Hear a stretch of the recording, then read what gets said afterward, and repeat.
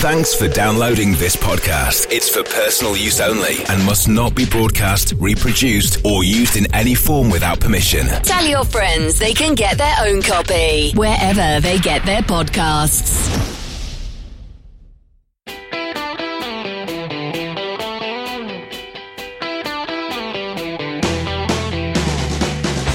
Hello everybody, I'm John Hindhaugh and it's another Real World Road Test on the Radio Show Limited network of audio and video channels. We're in the USA. We have a Porsche. It's not any Porsche, and it's not in some ways a conventional Porsche, because this show is going to be all about the 2023 Taycan Turbo S Cross Turismo. That's a Porsche without an internal combustion engine. Real World Road Tests on RadioLeMans.com. Well, if you're a regular listener to Real World Road Tests, you'll know that we tested the saloon version or the hatchback version of this when we were in Australia for the Bathurst 12 hours early in 2023. As you probably well know, I have a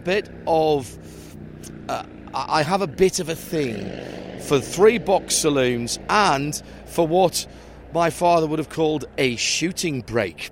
A state car, a wagon, call it what you will. So having the opportunity to live with a Taycan Cross Turismo Turbo S for almost a couple of weeks was always going to be up my street. This car is presented in... I sound like an ad there, don't I? This car is presented in the fetching shade of Neptune Blue. And again, you'll know I like blue Porsches. This one is sort of a mid-blue colour, almost like sort of French gendarme blue. It's accented by gloss black around the wheel arches and other parts of the car, including the roof rail and the rear window spoiler. Let's talk about the styling generally of the Taycan. By a number of people have said to me they think it's the best looking car that Porsche built. It has the Porsche look at the front end with the wings, the fenders that sit above the bonnet. Of course, there's nothing under that bonnet other than some storage space here, which would get a carry-on bag in there. Lots of aero around the front of this car, and the specification has added some carbon fibre as the sport styling pack on this car. Down the side, as it's the Cross Turismo, we mentioned it has got the opportunity to lift the chassis up by almost 6 inches. It's got the big brakes on there, friction brakes on there. A very lovely set of 20, I think these are 22s actually on this one, and it probably doesn't help the aerodynamics of this car, but what it does, they kind of look like they could be on an attachment for your chopper. Yeah, these are 22s. Looks like it would give you nice discs of potato or something like that. I like them. They're in an anthracite grey. There's wheel arch extensions and sill extensions as well. As I say, it's a bit of a sort of an Audi Allroad type thing in terms of the styling. At the back, there's a diffuser underneath, quite a big tailgate. I'm talking about the luggage space in a moment. It's the 3/4 view from the back. To me, I understand why people say it's such a good-looking Porsche. It's got the bulbous rear wings, and you see those in the very nicely integrated side mirrors. Everything about this car has been, apart from the option wheel choice, of course, I'm sure disc wheels would work much better for the aero, but everything else has been optimised for aero, including this large spoiler over the rear window, and it extends down the side of the rear window as well. The rear lights, that Porsche signature that goes all the way across, they are recessed in. It's like an old custom trick. Remember the Frenching, when people used to drop the lights or the aerial or even the handles into a recess? It's flush fitting door handles that pop out just as the 992 does when you unlock the car. This one's got the option blue Porsche script on the back, and Taycan Turbo S is in gloss black. A touch of the tailgate button reveals a pretty decent size of boot. Now this has got a very, very sharp angle to the back. It's as much a coupe estate car or a coupe wagon as it is anything else. So you are losing a little bit of height there, but it goes back a long way. Nick Damon's had a good look at this car to see if it's got the carrying space for his TV kit, and what he was really impressed was that the back seats fold absolutely flat, so you've got a huge long carry space there. I've got a couple of carry-on bags, a couple of haversacks and some other equipment in here, and there's room for more. I think a trip to continental Europe, it's very easily would take the wine complement on the way back. There's a little storage compartment here under the floor, a bit of a lip, and a bit of a high lip at that to get things into, but a nice wide opening powered tailgate. Also lifts up the rear partial shelf as well when you do that. If I come down the side to the back door, both the front and the back doors are pillarless glass. Beautiful piece of design, and the rear doors could do with opening a tiny bit more, but it's not the most difficult car to get in and out of. There's tie-down straps just ahead of the rear seats. Again, if you were carrying equipment or something and you had the back seats folded flat, you would be able to use the cargo net there. Nice big armrest in the middle, couple of cup holders as well, of course, there.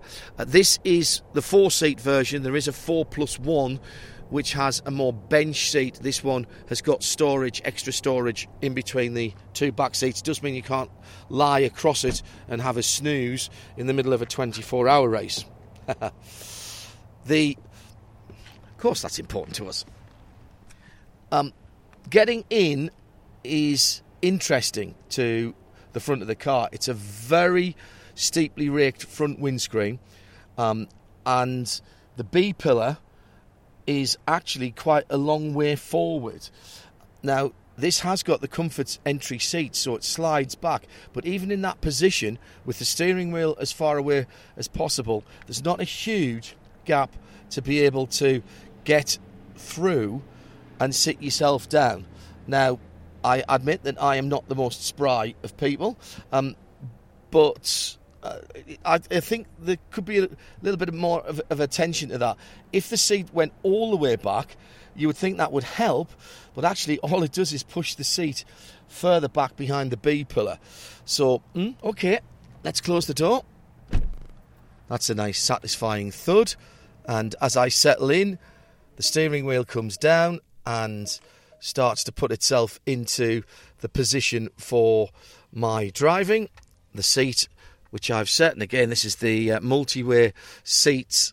I know enough about Porsches to know that these absolutely are the right seats to have. So let's settle in, and we'll turn the radio off so that you can hear what I'm saying rather than the music. That said, this has got the option Burmester stereo in it, which is absolutely outstanding. Everything falls to hand as a Porsche should. It has the 992 911 style steering wheel with the spokes at 6, 3 and 9. The button on the 6 one is the heated steering wheel. The left and right, the 9 and 6 ones, have thumb wheels on them, which control a variety of functions, but essentially it's identical to a Porsche 911 992. 3 stalks. It's got the cruise control, radar cruise control, automatic cruise control, lane assist, etc. Indicators and automatic headlights, and of course on the other side, on the right hand side, the wipers. The centre console is all touch. There is literally not a single tactile button. In fact, the only button that there is other than on the steering wheel in the whole car is the transmission selector, which is a flick switch like most of the new Porsches are getting now. up for reverse, middle for neutral, down for drive. Oh, and a button for park. That does leave plenty of space on the centre console, which is taken up by a secondary black touch screen, as well as above that the 12-inch normal centre screen. This one has the passenger screen as well, which allows the passenger to effectively be an active part of the driving experience. Co-driver, they can be planning a route, they can be looking something up on Google or whatever. And in front of the driver is a single curved dash, again with touch buttons on the outside for some of the controls like lights. These are additional controls for the lights or duplicate controls for the lights, but also for some other of the functions. It has a drive mode, so you've got an individual, you've got a normal, you've got a gravel setting. There is a sport setting as well, which I haven't dared to go on. I'm told this car has a launch control which will get you to 60 miles an hour from a standstill in just over 2 seconds. It is an all-wheel drive car with 2 motor packs on each of the axles. I haven't felt the need to try that out. If Porsche tell me that that is the case, I'm quite happy to believe them. There's also an interesting one which is called range, and that limits the car to a maximum of 85 miles an hour, although you can actually turn it down even further than that. It goes to a Eco Plus version of the air conditioning, and it also puts the car all the way down on its active suspension, but it doesn't stiffen the suspension. So you still get a nice, very supple ride, but the car is optimised for aero. And when you're on the highways over here, you don't want it to be on the full sports chassis mode. That is just a little bit unnerving on these 22-inch rims with, elastic band sidewalls. Of course they are. Now, that said, the addition of twin wishbone front suspension is genius. GT3 has it. One or two other cars of a similar type, i.e. battery cars, have that as well. It really smooths out the ride. We'll talk about a little bit more about that when we get on the road. But generally speaking, this is a mid-grey interior. It has the most incredible photovoltaic moonroof, really. It doesn't open. I've got it in the matte position now, but this button here will allow me to change that to clear, to partially clear, or if I wiggle my finger up and down, it goes backwards and forwards. And I mean, why, you might say, and it is an expensive option, but it's Porsche. They've engineered something different. I think it's very cool. Generally speaking, I think you'll probably leave it in matte when the sun's out or clear when it gets dark. Very good indeed. Automatic headlights. If I had a little gripe, I think the air conditioning system is a little bit difficult to get into and to tune the way you want it to. However, the voice recognition system on all Porsches, and this Taycan Cross Turismo Turbo S is no different. The voice recognition, very good indeed. You can enable it by saying, "Hey Porsche." I have disabled that, so that doesn't happen whilst I'm doing the description here. And even with my accent, it does pick it up pretty quickly. And whether that's navigation, the digital radio, satellite radio as it is here in the States, changing stations, just saying BBC World Service, and it'll find it for you. And most of the other commonly used features, including the heating and air conditioning. So you can turn air conditioning on and off, you can switch it to different modes, and you can even say set to 20 degrees, and it will automatically go to 20 Celsius. If you set the Celsius, if you set the Fahrenheit, obviously, and you say 74, then it will go to 74, and it repeats it back to you. Interestingly, it is a different female voice, a different accent on the female voice to my 992, which is quite interesting, because both the responsible adult and I think like that sounds like one of the CNN presenters. I'm sure it isn't, but it is quite unnerving until you sort of tune that out to think the car's speaking to you in a journalist's voice. However, lovely place to be back and front. Eve's tested out the back, of course, and she tells me that it's a very good place to be. Couldn't sleep across the seats like you can in the new Cayenne. In fact, all the old Cayennes still probably holds, I think, Eve's 5-star rating for sleeping across the back. Or recently, a Dodge Durango got very, very close indeed. That's a whole other story. So, it's great from the outside, particularly in this Neptune Blue, and it feels like a Porsche behind the steering wheel. Even as I look forward, Porsche are so clever. They've got the race text, the Alcantara on the headlining and on the pillars around the driver. And as I look forward, what do I see? I see almost exactly the same view as you would see in a 911 992, with the raised up wings, the slightly downplayed bonnet, hood, and it's even got the Sport Chrono clock right in the middle of the dashboard. This has got one of the options of the leather dashboard, which does give you a little bit more of a luxurious feel rather than just the crinkle black that you would get in the 911 if you didn't spec it up any other way. There's a lot of Porsche badging, including the full enamel one on the steering wheel, Taycan on the centre console, and that comes up also on the passenger touchscreen as well. 3 memory seats, 3 position memory seats, or 3 memory setting seats, I should say, along with the multi-features. I think these are the 18-way seats in this car, and they suit it very well. Have the hard back, so it does have the sort of sporty single-piece look to the back of the seats. So, from outside, looks great. From inside, it's still a Porsche. However, every Porsche has to drive like a Porsche. So let's find out what this Porsche Taycan Cross Turismo Turbo S actually feels like when it's moving. Real World Road Tests on RadioLeMans.com. 55 miles an hour in the Porsche Taycan Cross Turismo Turbo S. Top of the range car this, with the most performance on tap. Not feeling the need to explore that at the moment as we're cruising along. What do you notice straight away? The lack of noise from this particular car. Porsche have worked very hard, including with their suppliers, to ensure that everything is optimised. It's very clever when you think about it, because what you don't realise is in an internal combustion engine car, be that petrol or diesel, the sound of the engine masks some of the things that every car has, like road noise. You just heard there, we went from tarmac to concrete and back to tarmac again.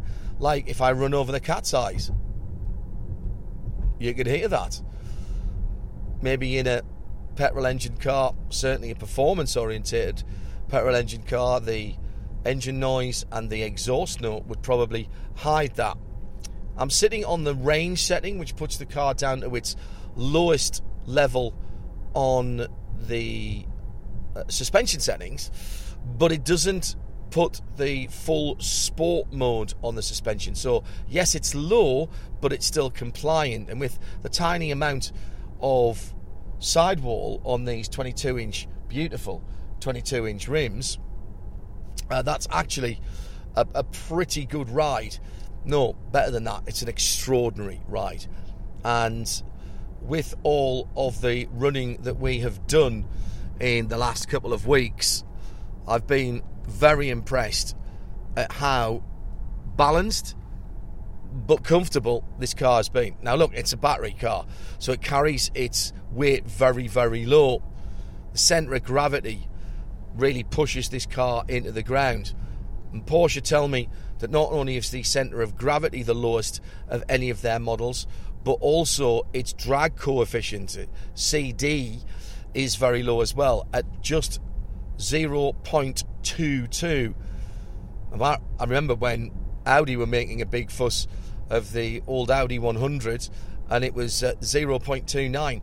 So all of those numbers, the centre of gravity and the coefficient of drag, are better than a 911. So it makes it a very planted car on the road, and plenty of rubber going down there as well with the big 22s. And they're wide. That would normally make a car a bit fidgety. This car is far from that. It feels planted, it feels secure. It's a very pleasant driving experience. And it's a Porsche driving experience. The steering, very nicely weighted. Now I'm just going to do a bit of regen as we come up to these traffic lights. That's a mixture of friction brake and electrical brake. You can switch that on and off with a button on the steering wheel, or you can set it to auto. The car also works in concert with your navigation system to use its power, its coast and its regen facilities in the most efficient ways. I'm having to learn a slightly new language with this car because we don't talk about miles per gallon. There's no gallon, but there are still miles. And what seems to be the general consensus of the one that everybody puts out there to use is miles per kilowatt hour. 2 isn't very good. 4 and above is very good indeed. And so for the 800 and nearly 900 miles actually that we've done in this Porsche Taycan Cross Turismo Turbo S, having 2.7 as our total, that's some short distance, some highway miles. We drove all the way up to Nashville, for example, in a 70 mile an hour limit, and the car cruises very lovely and smoothly at that kind of speed. That's pretty impressive. The worst we've seen is about 2.2, doing short journeys and stop-start. The best on the run back from Nashville, we came off the highway and took some very lovely mountain roads where the speed limits were 55 and 60. The car absolutely lapped up the winding, sinuous roads, and it really was in its element there.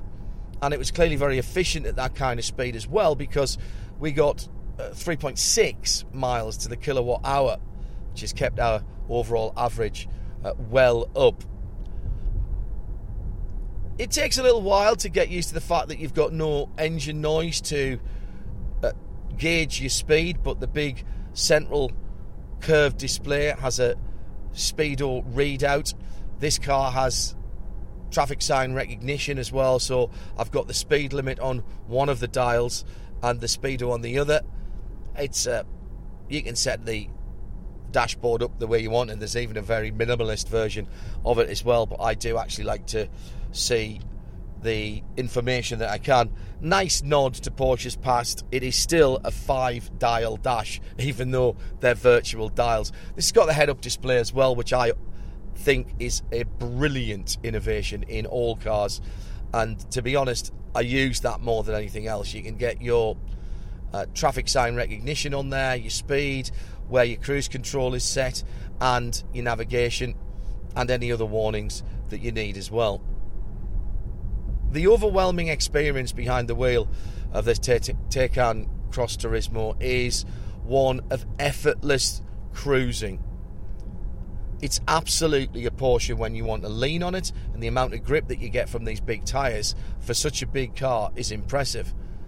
It is a heavy car because of the battery pack, but Porsche and their brilliant chassis dynamics engineers have managed to make this car feel on the road and on the move a lot smaller and a lot lighter than it actually is.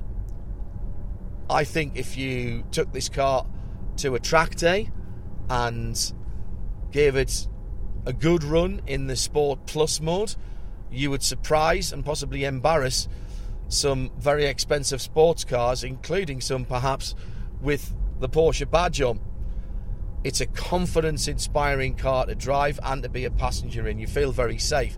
Lots and lots of safety features built in to give it the full rating from all of the NCAP safety and other national and regional safety boards. But the good news is that with a couple of taps on the menu, you can customise that to how you want it, and you don't have to do that every time you get in the car and start driving again. So for example, I've still got the lane assist flashy bits, technical term, on the wing mirrors, but the car is not dragging the steering wheel out of my hand, which I absolutely hate. I've got collision avoidance on the brakes and on the parking sensors, so if something does sneak up on the front or the rear, or indeed cross traffic, then the car will warn me of it. If I get too close to the car in front, it will warn me of it, and if it gets really hairy, it will apply the brakes. The automatic cruise control is very good indeed, and it makes use of the regenerative braking as well. There's 5 different distances that you can set into it. So overall, this is a car that feels like a Porsche. It's not too different in size and really in its purpose than a Panamera, but it's not on the same chassis. This is a purpose-built battery chassis, and it works. It works very well indeed. And that, in some ways, is the problem. Because this car makes you want to get in it, throw all your gear in the back, and drive for 400 or 500 miles. Now, you can, but you're probably going to have to stop for 35 or 40 minutes a couple of times to add electricity to the battery. The good news is that here in the USA, a deal with Electrify America means that for the first 3 years, you're not paying for your charging. And the infrastructure here in the States is not bad, actually, here in Georgia and up to Tennessee. Most of the chargers we've stopped at have a credit card reader on them. Some of them have not worked. There's an issue here, as there is in the UK and Europe, with the charging network being there but not being well maintained. In the UK and Europe, by the way, the Taycan plug and charge, as it's called, facility is with Ionity, and they are pretty well represented. Here we've been charging at charges up to 350 kilowatts. The car has taken up to 250, which means that you can go from very little at all. I think the most we got down to, or the least we got down to, was about 13%. So that was a little over 20 miles, and that was back up to just over 80% in under 30 minutes. But it is 30 minutes. Now, I recognise that I possibly don't drive the way everyone else does, but when I get into a car, if it's a long journey, I get in there, I want to be there. And I think nothing of sitting behind the wheel for 3.5 or 4 hours until I'm starting to get a yellow light for my petrol, or I'm getting close to where I want to go. That's not possible in this car. You're starting to think about charging at 180 to 200 miles, and therefore at highway speeds, that is 3 hours. Now, look, I understand you shouldn't be driving for much longer than that, but what you are doing at that point is adding another 40 minutes or so to your journey twice. And when things aren't going right and you have to deviate a long way off your route to find the charging infrastructure, then all of a sudden a 5-hour journey back from Nashville turned into a 9.5-hour journey, because we had to sit and wait at charges for people who had just got there before us, and we had to cruise around looking for charges that were working. Now look, that's not the car's fault. It's not Porsche's fault. They've built an entirely brilliant battery electric Porsche, but it is a concern. This car is expensive here in the States, as it sits here with quite a lot of very nice options on. It's over $200,000, and the experience of charging doesn't match the premium experience of the car. And again, I come back to, what is this car good at? It's good at getting in and just eating the miles.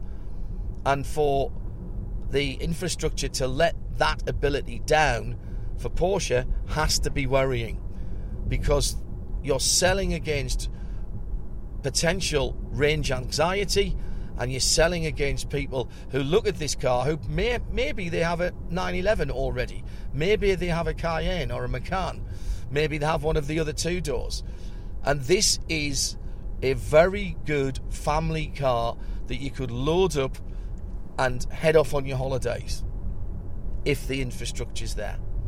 All of the aids that the satellite navigation give you certainly help and certainly give you a little more confidence.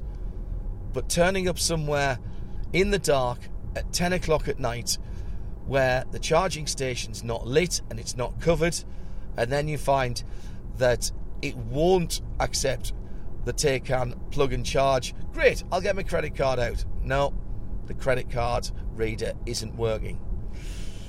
It's not great. It really isn't great. But again, that's not Porsche's fault, and neither is it the car's fault. So, is this a car that I could live with back in the UK on a day-to-day basis?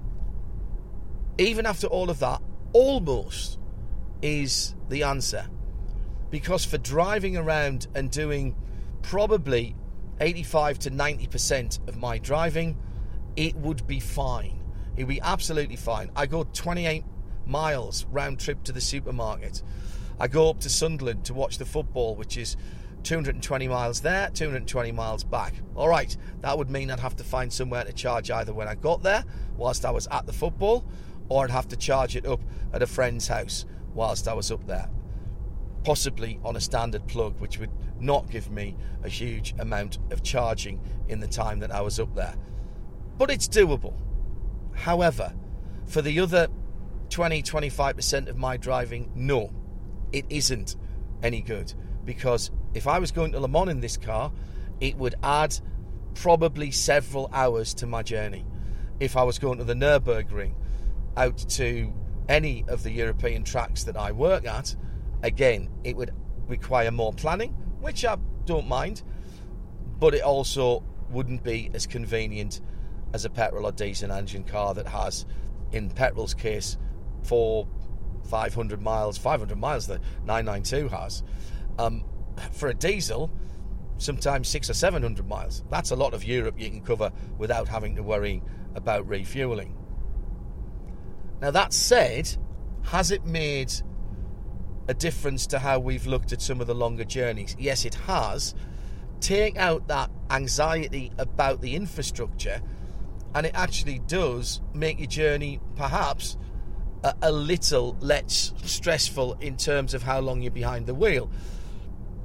Also keeps you off your phone and your internet and answering your emails whilst you're driving, which obviously you don't do. It does mean if you stop to charge up, you've got a chance to catch up on the work day. Is that a good thing or a bad thing? You be the judge. I'll come back to this though. This is a brilliant car. The fact that it's powered by electrons and not liquid fuel, that doesn't matter. It's a brilliant car from Porsche. It does everything that you would expect it to do with aplomb, and it's got loads, a huge amount of everything in reserve. We've not even begin to tickle the performance, the outer edges, not even the middle part of the performance envelope, to be honest.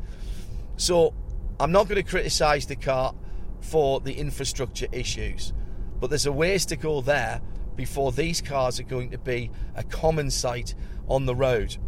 If you're only using your electric car to do your shopping and go around the doors and short miles, unless you're extremely well off, it's highly unlikely that you're going to spend over $130,000 pounds rather, or $200,000 to do that. Now, in fairness, the range of this car, of the Taycan and the Sport Turismo, there's a cross.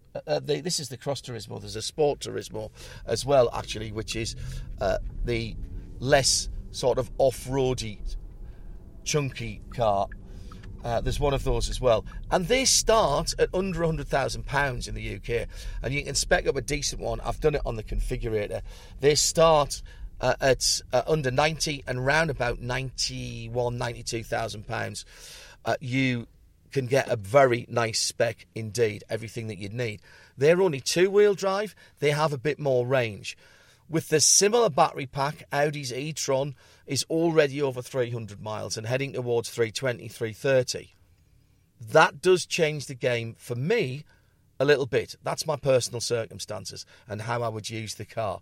That would push me up to probably somewhere near 90% of my journeys would be covered. But I'd still need an internal combustion engine to go and do the long trips through Europe if I wasn't going to take a longer time to do it. Maybe you just stop a few times more and admire the scenery.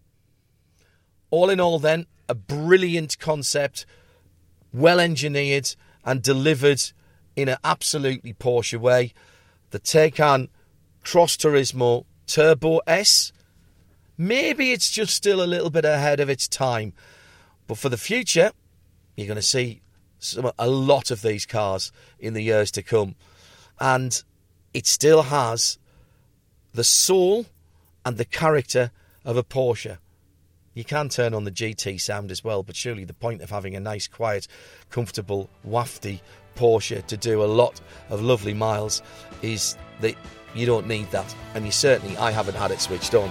If I want to hear a Porsche engine, I'd like it to be a flat six or one of their V8s for real, not a synthesised sound. So for right now, I'll take the silence, I'll take the comfort, and I'll live with the fact that I have to do my journeys with a couple of extra stops in it. Another real world road test. Check out more at radiolemans.com.